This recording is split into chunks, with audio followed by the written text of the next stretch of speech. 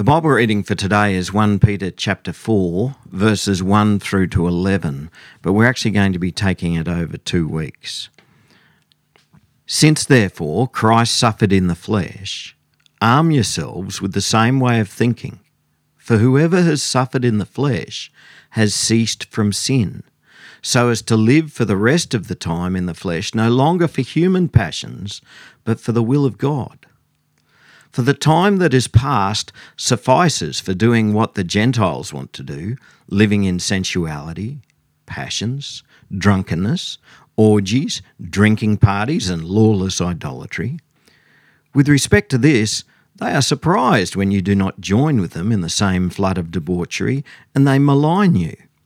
For they will give account to him who is ready to judge the living and the dead. For this is why the gospel was preached even to those who are dead, that though judged in the flesh the way people are, they might live in the spirit the way God does. The end of all things is at hand.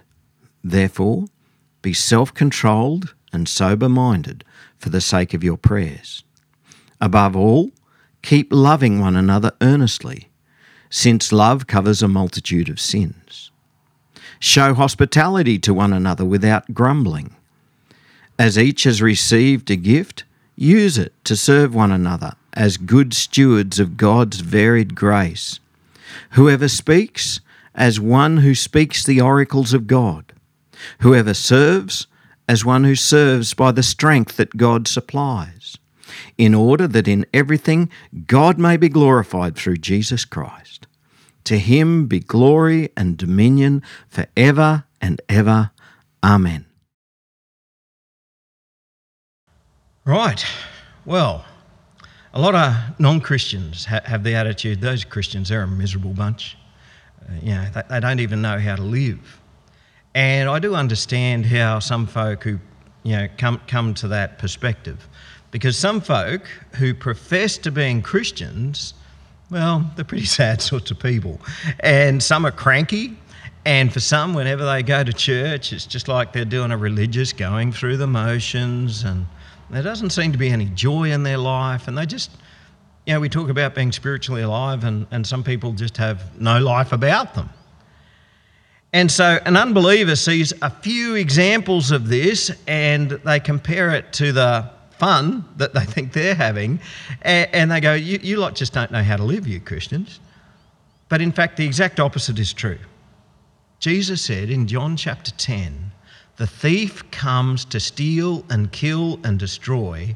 I came that they may have life and have it abundantly. But, it's not until we start thinking in the same way that Jesus does that we can understand this. Over the last few months, as we've been studying this letter of 1 Peter, we've been hearing about how the Christian life involves suffering and the Christian life involves torment. And it's not just the normal suffering that randomly strikes anyone, no matter what walk of life they come from. We all suffer that sort of thing, whether it be health or whether it be the loss of a loved one or whatever. Disciples of Jesus often suffer additionally simply because we follow Jesus and the world doesn't like it. Right, now, as I've said before, when Peter wrote this, he was living in Rome and he was daily witnessing the horrendous atrocities that Nero was doing to the Christians. And the churches that he was writing to, they weren't living in Rome, but they were still part of the Roman Empire. And while the persecution wasn't quite as bad as what it was in Rome itself, it was pretty bad nevertheless and getting worse. And persecution didn't end with Nero. Persecution continues today. And a couple of weeks ago, I shared with you an article that I'd read in the Australian newspaper, a secular newspaper, quoting a 2019 report commissioned by the British Foreign Secretary, and it revealed that 80% of all religious persecution in the world today, you got that? 80% is directed at Christians. Christians cop 80% of the world's religious persecution. So how can I get up here today and talk to you about having a great life, about having a full life, about having an abundant life, when there's all this extra suffering going on for Christians simply because we follow Christ? Well, when it comes to having a full life, an abundant life, some preachers can get really shallow, and they preach a prosperity gospel, and they tell us God wants you to be rich, and they preach health, wealth, and a long life. Now, how did Jesus go with that? Jesus wasn't carrying around bags of money. As far as we know, he was healthy, but he had a very short life. See, the full life that Jesus lived and the full life that Jesus preached wasn't about health, wealth, and a long life. It was about being spiritually alive. Righto. So, right from the first verse, Peter starts talking about the flesh. And I think we just need to clarify something here to save us from getting a little bit confused. When we read the Bible, we understand, don't we, that the Bible wasn't all written by a single person. We call it the Word of God because it's been inspired by the Holy Spirit, by the one Holy Spirit. But different books of the Bible were written by different people, and we know that different people use their words differently, all right? So we've studied in the past a few of Paul's letters. And when Paul talks about the flesh in his letters, the Greek word is sarx, he's talking about our sinful nature. He's talking about, when he talks about the flesh, it's about how we rebel against God. But in this letter, when Peter talks about the flesh, he's not talking about our sinful nature. He's talking about our flesh. We're bags of meat and bone, aren't we? And that's what he's talking about. He's talking about our physical life and our physical bodies, as opposed to the bodies that we will have when we're raised from the dead. And when Christians suffer persecution, it's the flesh that suffers.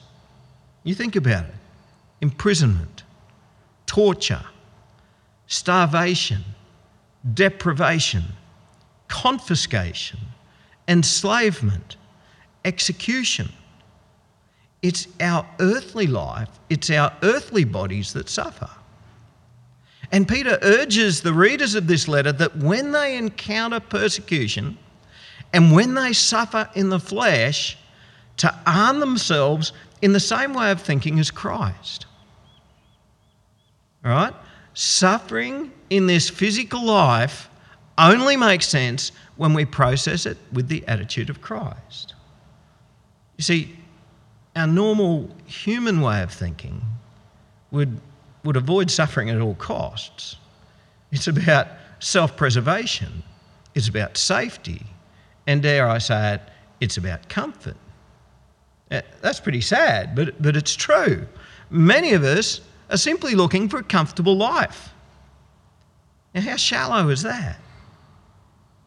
And if your priority in your life is comfort, safety, and self-preservation, then being a disciple of Jesus is probably going to be very difficult for you. And that's why when we're born again, we leave behind our old human way of thinking and we arm ourselves with the mind of Christ.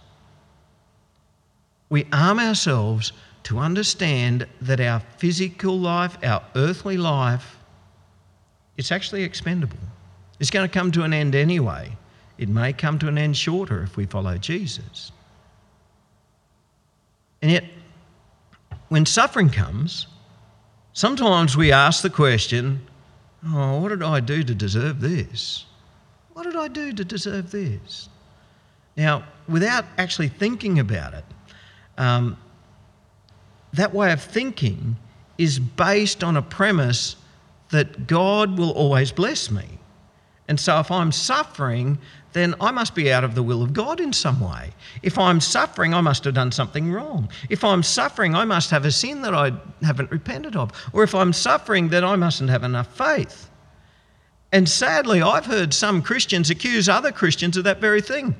Oh, you're suffering in the way that you are because you're obviously a very sinful person.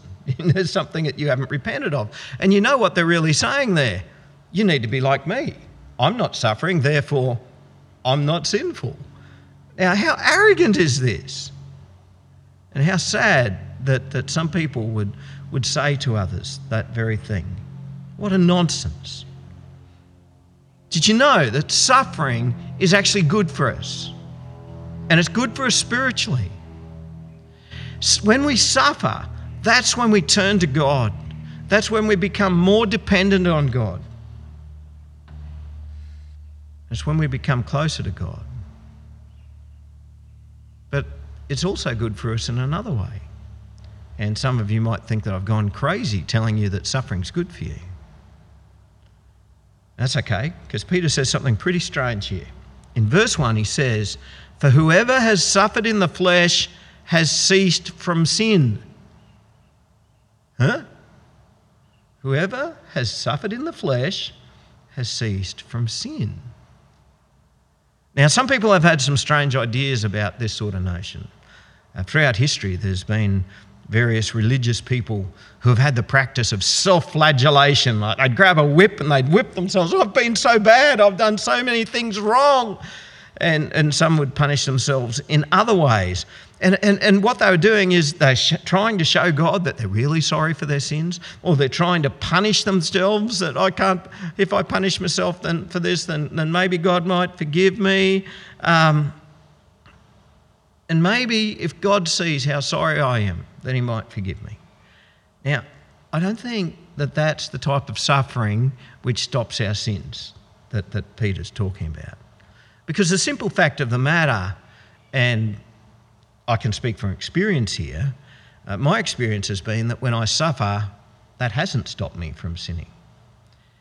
And some people, when they suffer, they get more cranky, they get more demanding, they get more selfish, and they swear more and they curse more.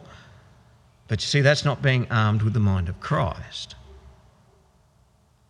But I want you to remember that Peter's specifically talking about suffering persecution, right? The persecution that these people are suffering because they're faithful to Jesus.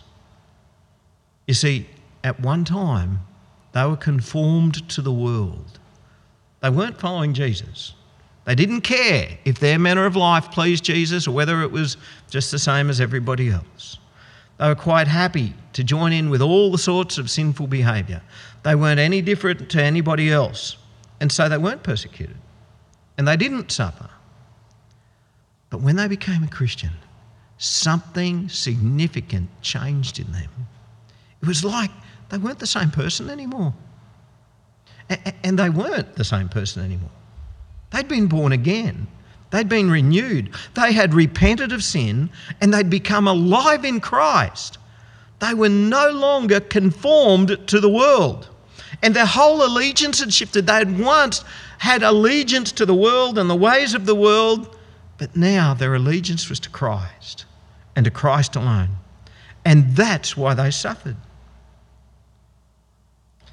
And so their suffering was now proof that they were fair dinkum followers of Jesus.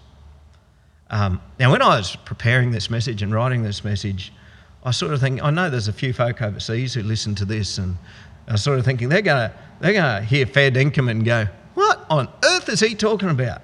But for us Australians, that gets it across, doesn't it? They're fair dinkum. They're true blue. They're all on for this. They're the real deal. And this is the main point of today's reading. All fair dinkum disciples of Jesus will be persecuted for their faith. There'll be a lot that don't get persecuted. And they're probably not fair dinkum. Some Christians will live with the constant threat of prison and death. Here in Australia, well, certainly at this stage, that's not a threat for us. Our persecution might come more in the form of being mocked, being shamed. It's increasingly becoming so that Christians are being targeted by anti-discrimination zealots because we won't embrace the sinful world. And this is sort of coming through various anti-discrimination legislations and stuff, which means that there's various parts of the Bible that you can't read publicly, or else you're contravening the law. And we're going to see more and more Christians being targeted for this sort of thing. Or it might be something as simple as you might get excluded from a promotion at work because there's certain ethical lines that you will not cross, and your boss knows that you won't cross them, so you don't get the persecution. You don't get the promotion. He'll give it to somebody else who is willing to cross those ethical lines because they're going to bring in bigger profits for him. And when you suffer physically, and when you suffer torment for the sake of Christ, that's a pretty good indicator that your faith is fair dinkum. You with me? Right? You see, if I'm just dipping my toes in the waters of Christianity, and I'll have a little bit of that, but I'm not going to fully commit, then I'm probably not going to be willing to suffer for Jesus, am I? In the parable of the sower, Jesus talked about the rocky soil where the seed was sown and the crop got up and going really quick, but then when the hot sun came out and started to beat down on it, it died because it didn't have any root. And he said, that's the ones who fall away when persecution comes. That's the ones who receive the gospel with great joy, but they're really shallow. And as soon as the persecution come, they fell away. But let's not be shallow soil. Let's be deep, rich soil and stand strong for Jesus no matter what the cost, because we've died to sin. And so Peter says that we've spent enough time living in sin. And so for the rest of our physical lives, don't live for human lusts and desires, but let's live the rest of our physical lives for the will of God. Right? And this is what I said before. This is about us being fully committed to Christ. This Christianity thing isn't something we just dabble our toes in and just get a little bit of a taste for. We don't just add a little bit of it to our lives. This is our life. Christianity, being a servant of Christ, being a child of God, is our life. And when you become a Christian, when you are born again, everything changes. What once used to be acceptable and normal isn't acceptable and normal anymore. It's changed. Jesus told us that there's two paths, there's two roads. There's a wide road that leads to destruction, and there's a whole lot of people on that road. But the gate is narrow and the way is hard that leads to life, and those who find it are few. All right? There's two gates, there's two roads, and there's two crowds. One of the roads is a lot wider than the other. One of the crowds is a lot bigger than the other. And you're going to discover that when you become a Christian, it's going to be increasingly difficult for you to run with your old crowd. It will. Now, in the New Testament, when the Bible talks about the Gentiles and the way of the Gentiles are the non-Jews. And it is an ethnic thing. In fact, the Greek word for Gentiles is ethnon, from which we get our word ethnic. But it's not so much about race. It's about the way that the Gentiles were godless. You see, the Jews, they had God's law, and they knew right from wrong. They knew good from evil because they had God's law, the Old Testament. But for the Gentiles, for the godless, they didn't have that guide, and they were open to a plethora of sins. And the churches that Peter was writing to weren't Jews. Peter was a Jew, but he was writing to Gentiles. At least they were Gentiles. And so God had done an enormous change in them. They used to run with the Gentiles because they were Gentiles. But now they were running with their brothers and sisters in Christ. And when Peter describes what was normal for them in their Gentile past, I don't know about you, but as I read that, I thought, yep, he could just as well be describing Australian culture. Living in sensuality, passions, drunkenness, orgies, drinking parties, and lawless idolatry. Three of those examples relate to sexual sin and lust and desire, right? Sensuality, passions. Now, he's not just talking about, what are you passionate about? Football. He's not talking about that sort of passion. He's talking about lusts and desires, that sort of passion, and orgies, right? So those three relate to sexual sin and cravings. Two of the examples he gives relate to the excess of alcohol and drunkenness and substance abuse, right? So drunkenness and drinking parties.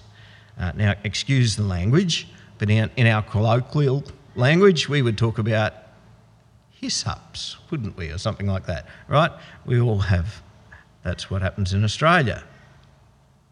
And the sixth example is lawless idolatry.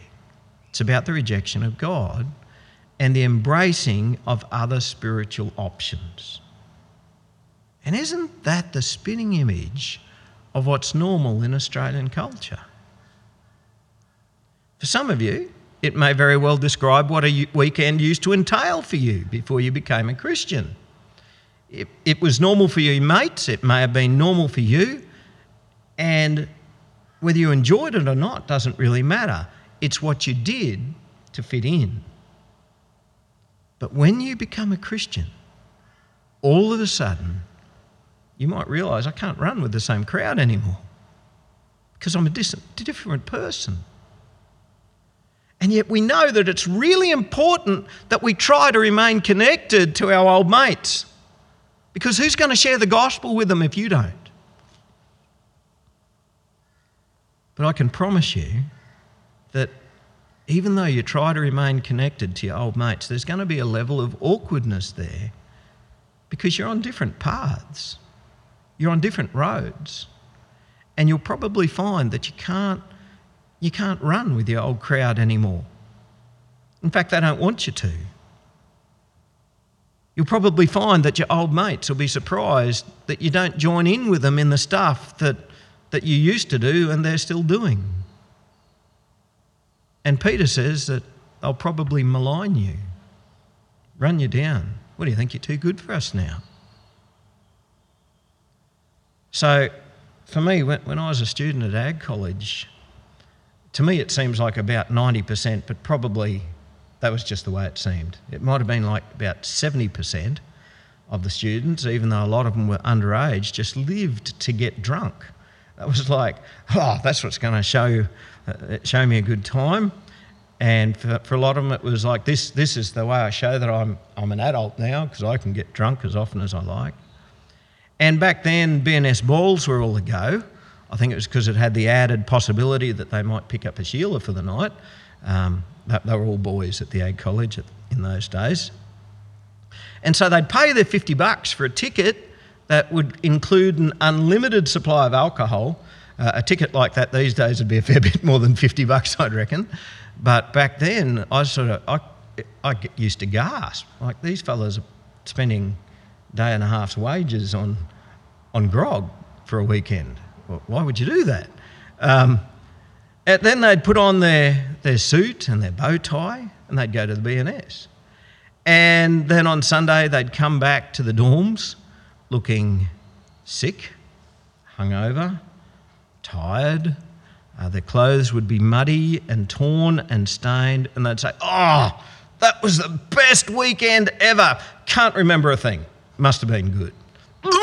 And then some of them would be sick. And I couldn't understand, why wouldn't you want to get involved with this? This is great fun. Now, for some of you, that may have been your way of life in the past, and you may have fitted right on in. But now your mates can't understand why that's not you anymore and why you don't do it anymore. So for some people, it's all about the grog.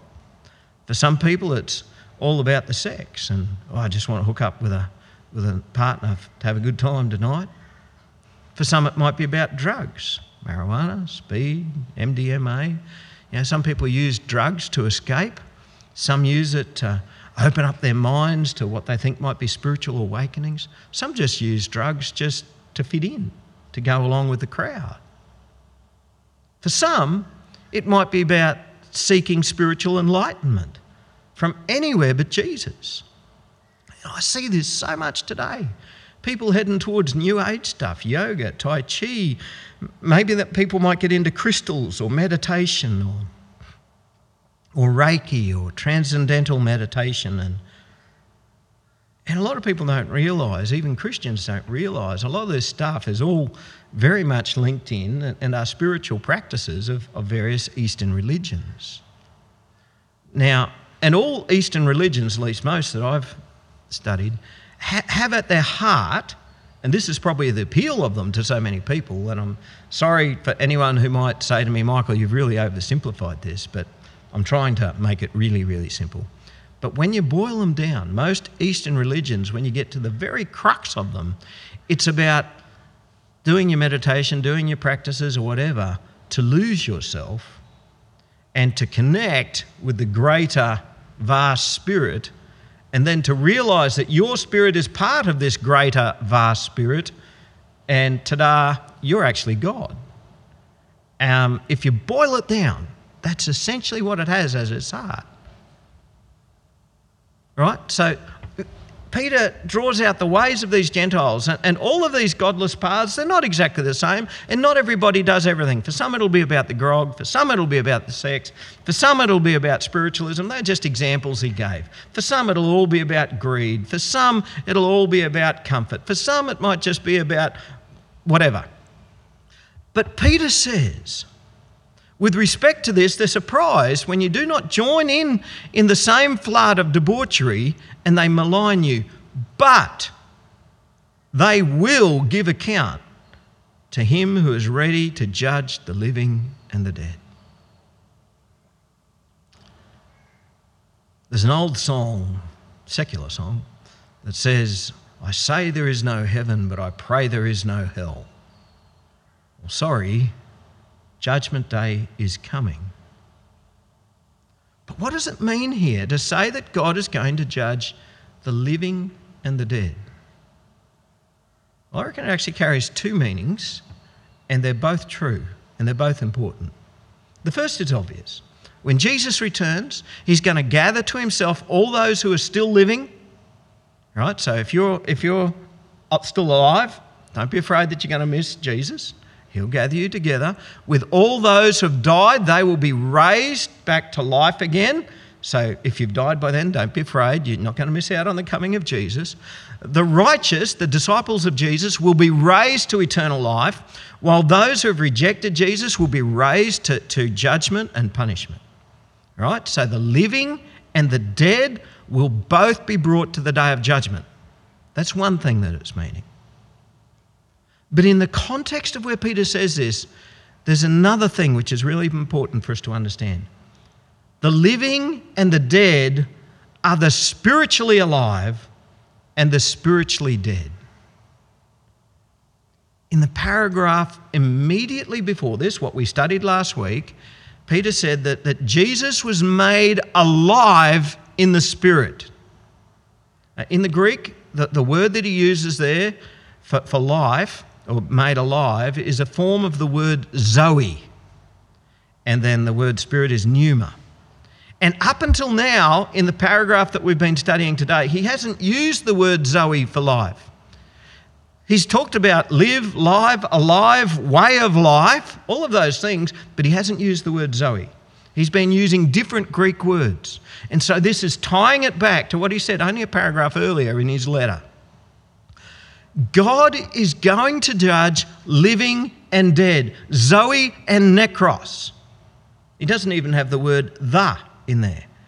God is going to judge living, dead.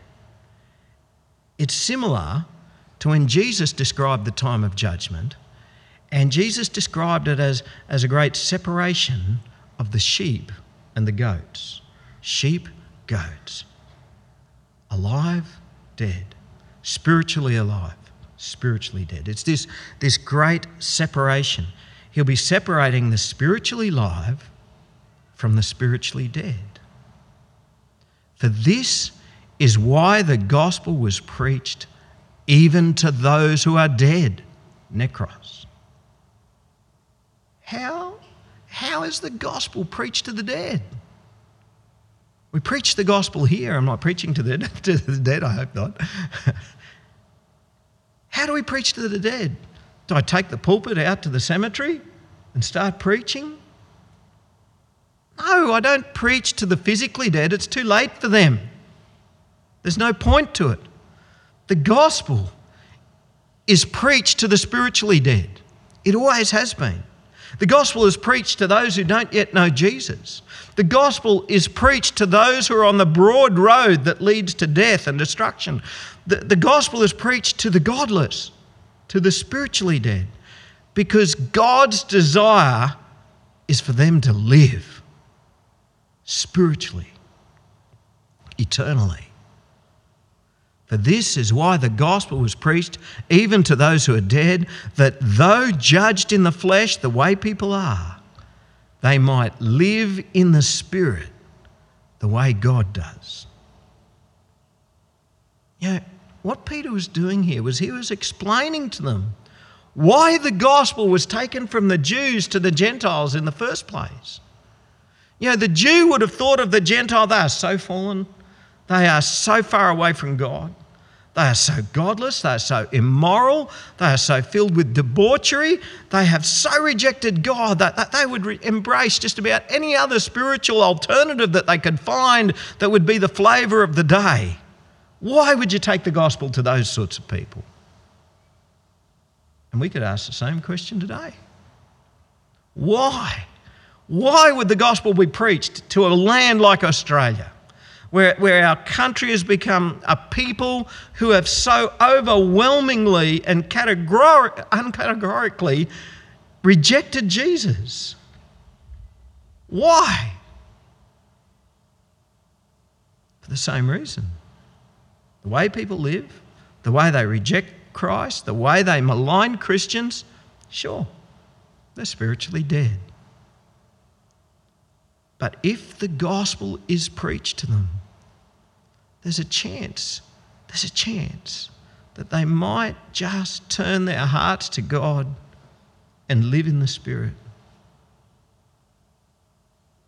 And we know that there's hope for them because this has happened for us. If we were to be judged by our acts, we too would be doomed. I would be doomed. But in Jesus Christ, we are born again to a new spiritual life. And now we live in the Spirit. Now we live in the Spirit, we mightn't be able to run with the same crowd as what we used to. But isn't it good to be spiritually alive? Isn't that good? Some of you... I was listening to a preacher on the wireless yesterday, and he was excited. He said, I'm really excited here because I realise that I'm in a congregation full of bobbleheads.